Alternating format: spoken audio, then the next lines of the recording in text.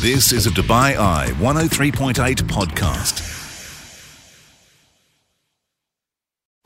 This is a Dubai Eye 103.8 podcast.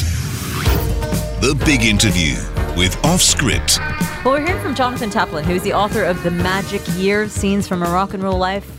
And also, more recently, his book, The End of Reality, How 4 Billionaires Are Selling a Fantasy Future of the Metaverse, Mars, and Crypto. Can I have a juxtaposition. Yeah, can I have a guess at who the billionaires are? Yeah, go ahead. I've obviously no idea, but Yeah. I'm obviously going to guess the obvious ones. Jeff Bezos. No, he does not make the list of the four. Okay, brilliant. That was a good start. Okay, Zuckerberg and Musk. Yes. Gate. No. Ooh. You got 2 so far out of 4. I don't think I can get the other two. I don't know that you're going to get the other 2. You're so cocky and so arrogant. Let me get the 4. Yeah, 50%. That's Peter pathetic. Thiel. Never heard of him. Peter Thiel. You never heard of Peter Thiel? No. We need to do a How They Made It on Peter Thiel. He was also PayPal? founder of PayPal, or CEO certainly of PayPal, but I believe he co-founded it with Musk. Yeah. Also Mark Andreessen, Who's he? I don't know. venture capitalist. Ooh. Anyways, we are going to be getting to that. But let's start with his early years first, because, TAPLIN currently works in academia at the University of Southern California, but his career actually started out with him as a tour manager for Bob Dylan and the band. I mean, how the heck does he go from that to where he is today? Well, and he's done so much more than that, because he went from college student, tour manager for Bob Dylan and the band, to producer of films, including Martin Scorsese's Mean Streets. Then he went on to working, at Merrill Lynch on mergers and acquisitions. And then from there started a video on demand company, and now is in academia. So he's jumped around quite a lot. He's done quite a bit in his career. So let's get right back to the beginning. How do you get in with these bands? How do you become a tour manager for Bob Dylan basically off the bat? And it was a bit of serendipity, really. So he was in the summer before his first year of college. He ended up at the Newport Folk Festival, and just one thing led to another.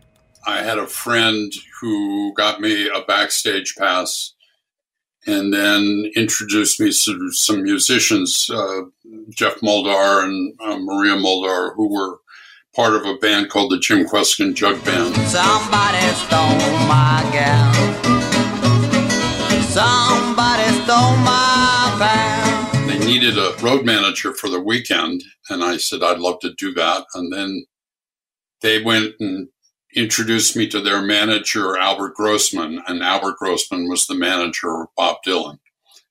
And that was the fateful weekend that Bob Dylan decided to go electric at Newport and caused a ridiculous amount of chaos and backlash at the Newport Folk Festival.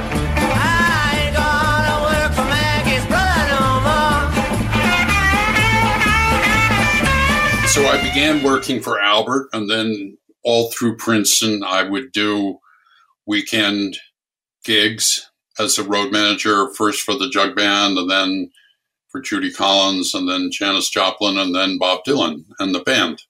So that was the start. When I graduated from Princeton, I moved to Woodstock, went to the Woodstock Festival with the band, and then went to the Isle of Wight with Bob Dylan and the band. And when I was at the Isle of Wight, met most of the Beatles who came to visit Bob. And out of that came an offer from George Harrison 3 years later to produce the concert for Bangladesh. Now I'm asking all of you to help us save some lives.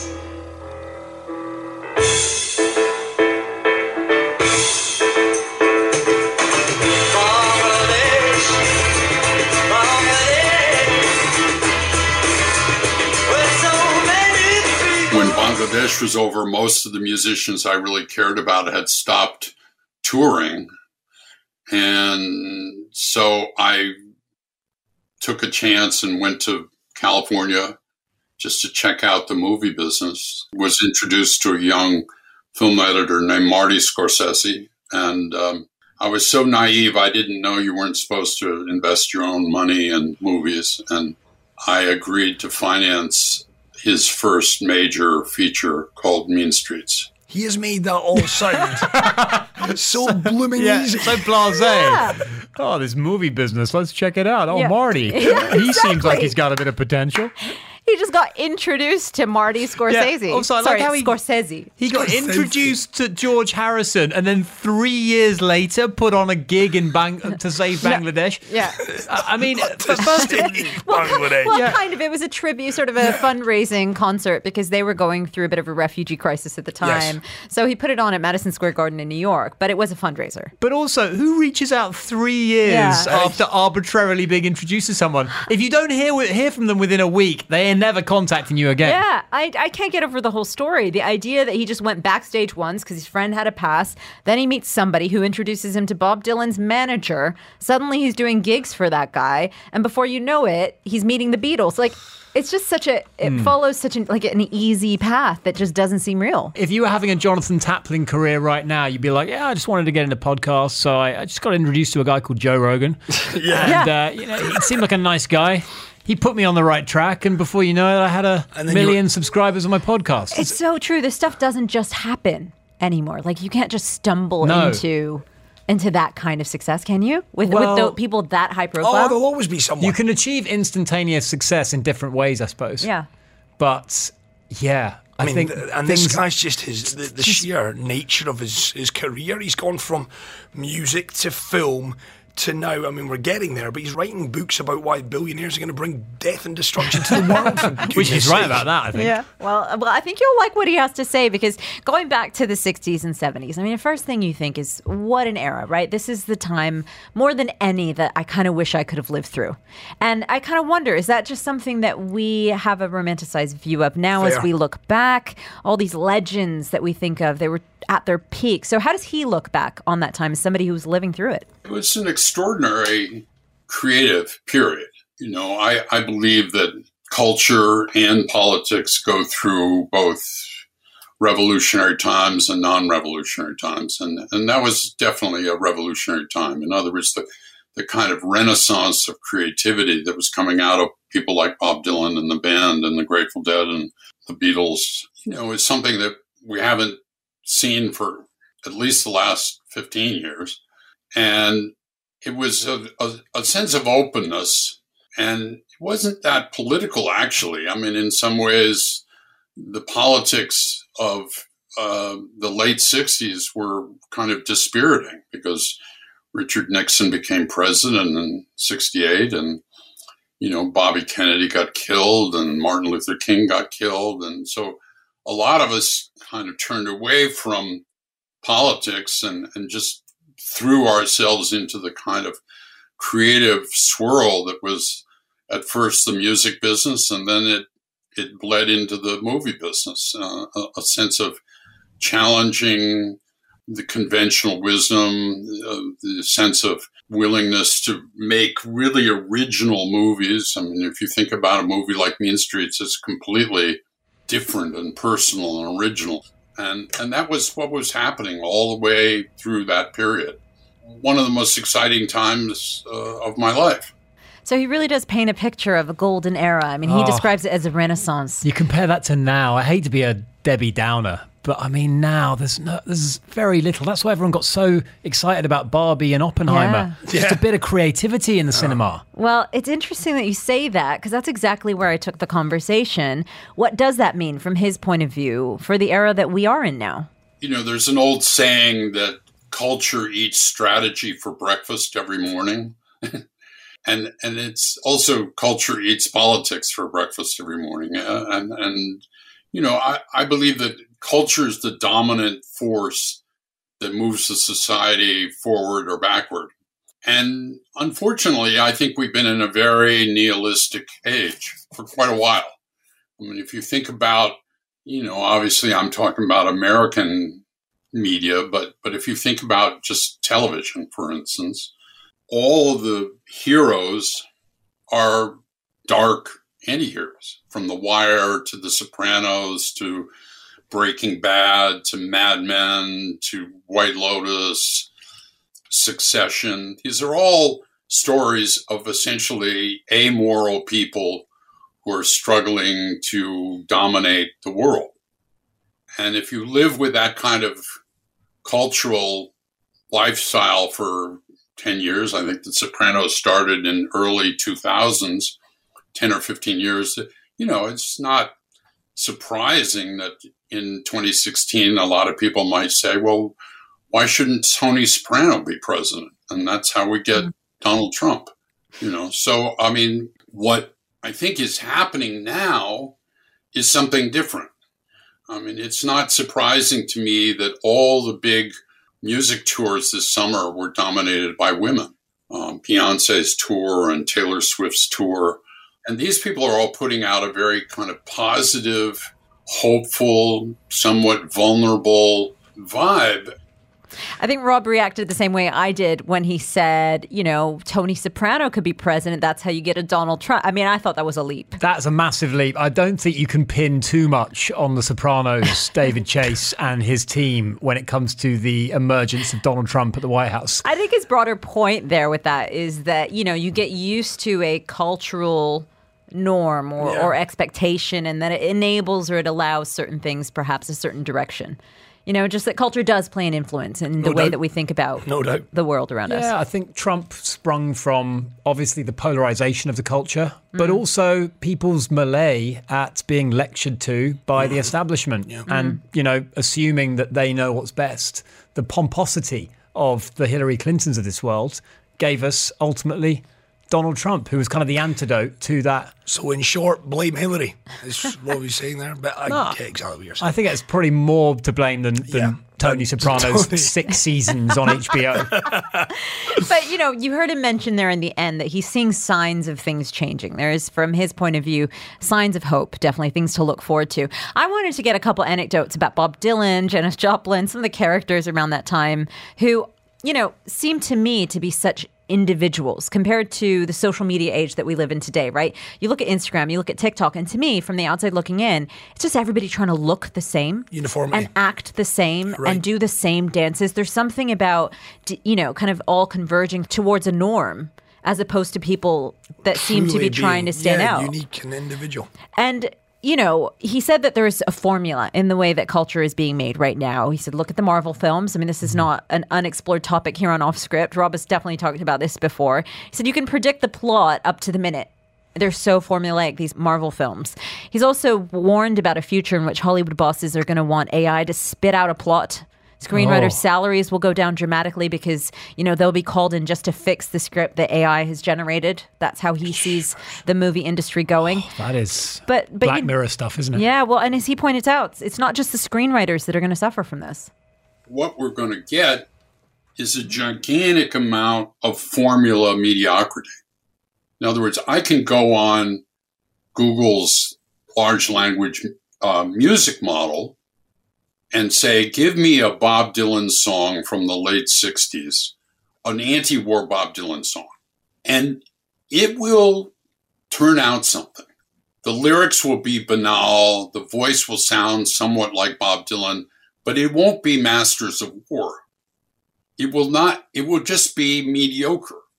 The society has moved forward by genius. It's not moved forward by mediocre formula. And we already have too much of formula. And what we're about to get is, 100 times more.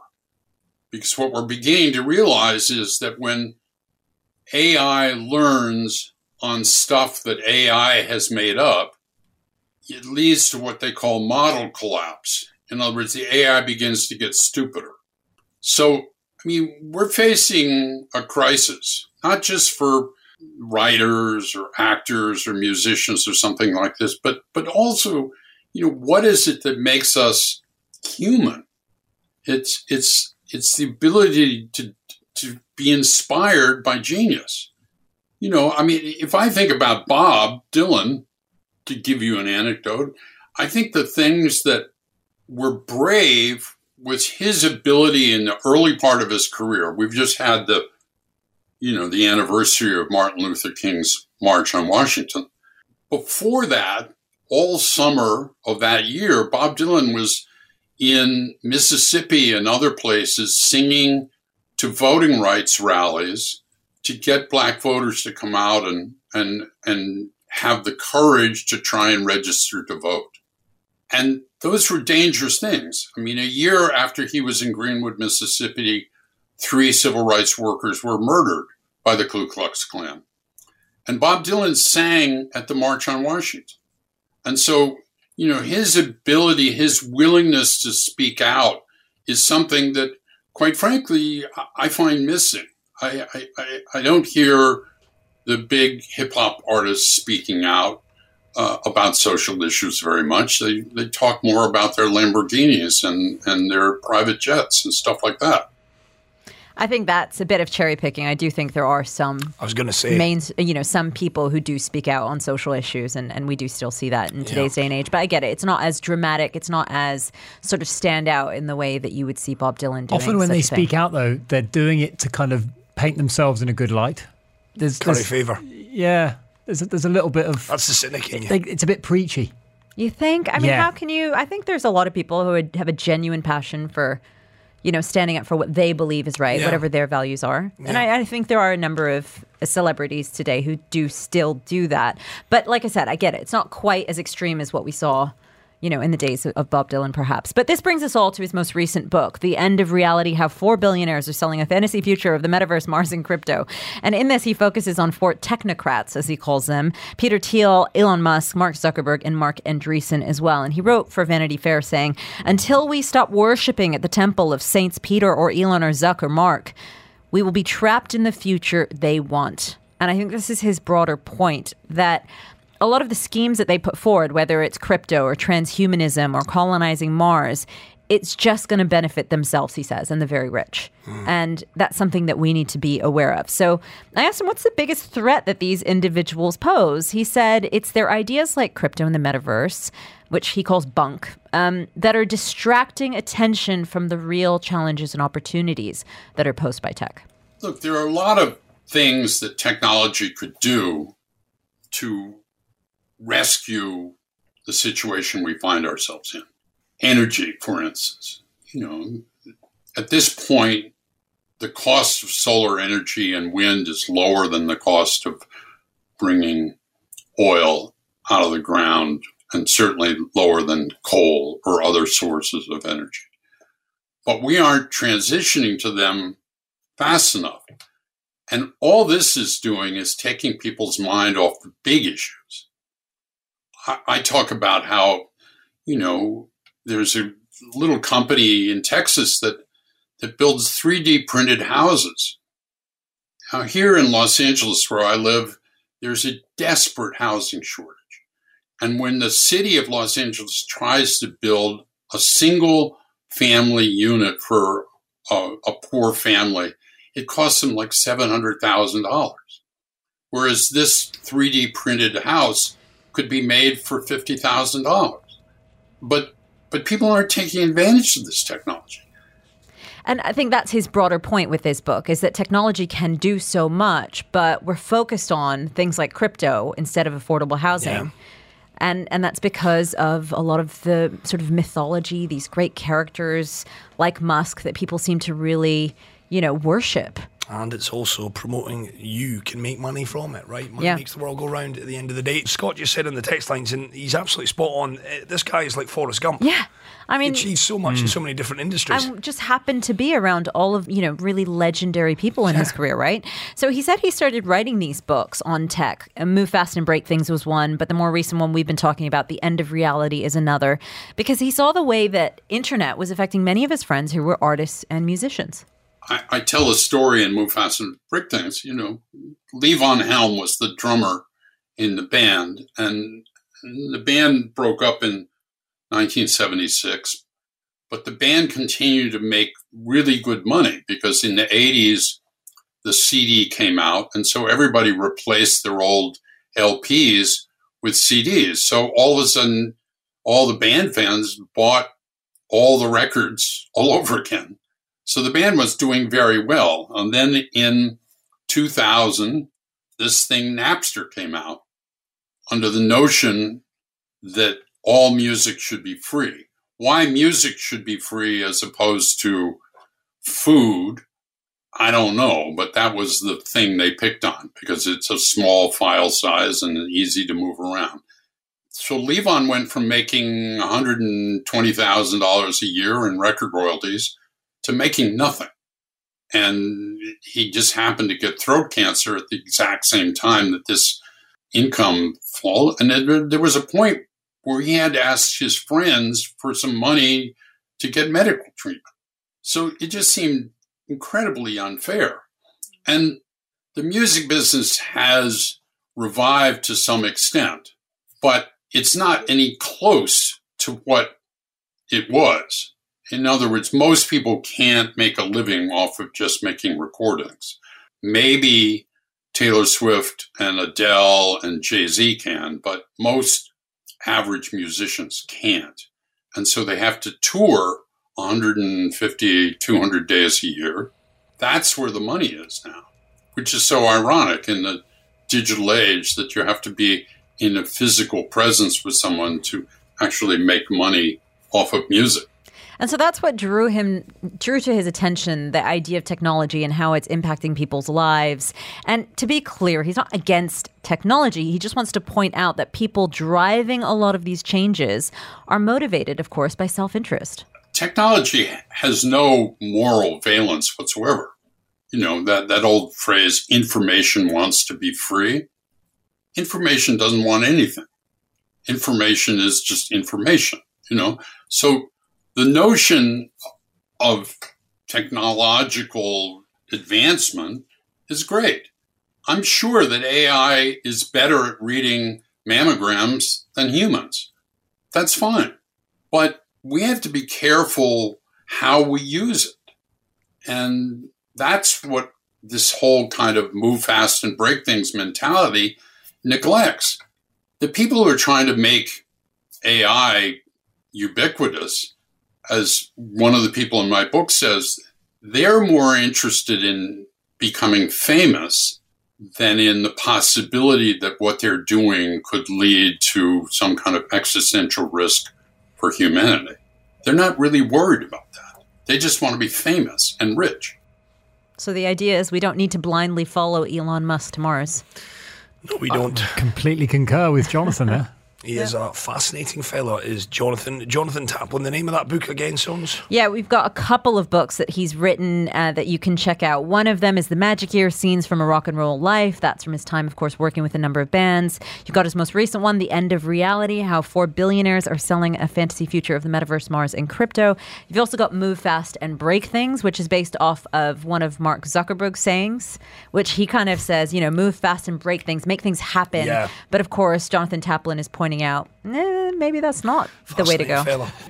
The Off Script Podcast. We hope that you enjoyed this episode. Please do go ahead and click subscribe. You can also check out our other podcasts, Time Capsule or The Big Interview. Find it wherever you get your podcasts. You've been listening to a Dubai Eye 103.8 podcast. To enjoy lots more from Dubai Eye in the United Arab Emirates, just go to DubaiEye1038.com or find them wherever you normally get your podcasts.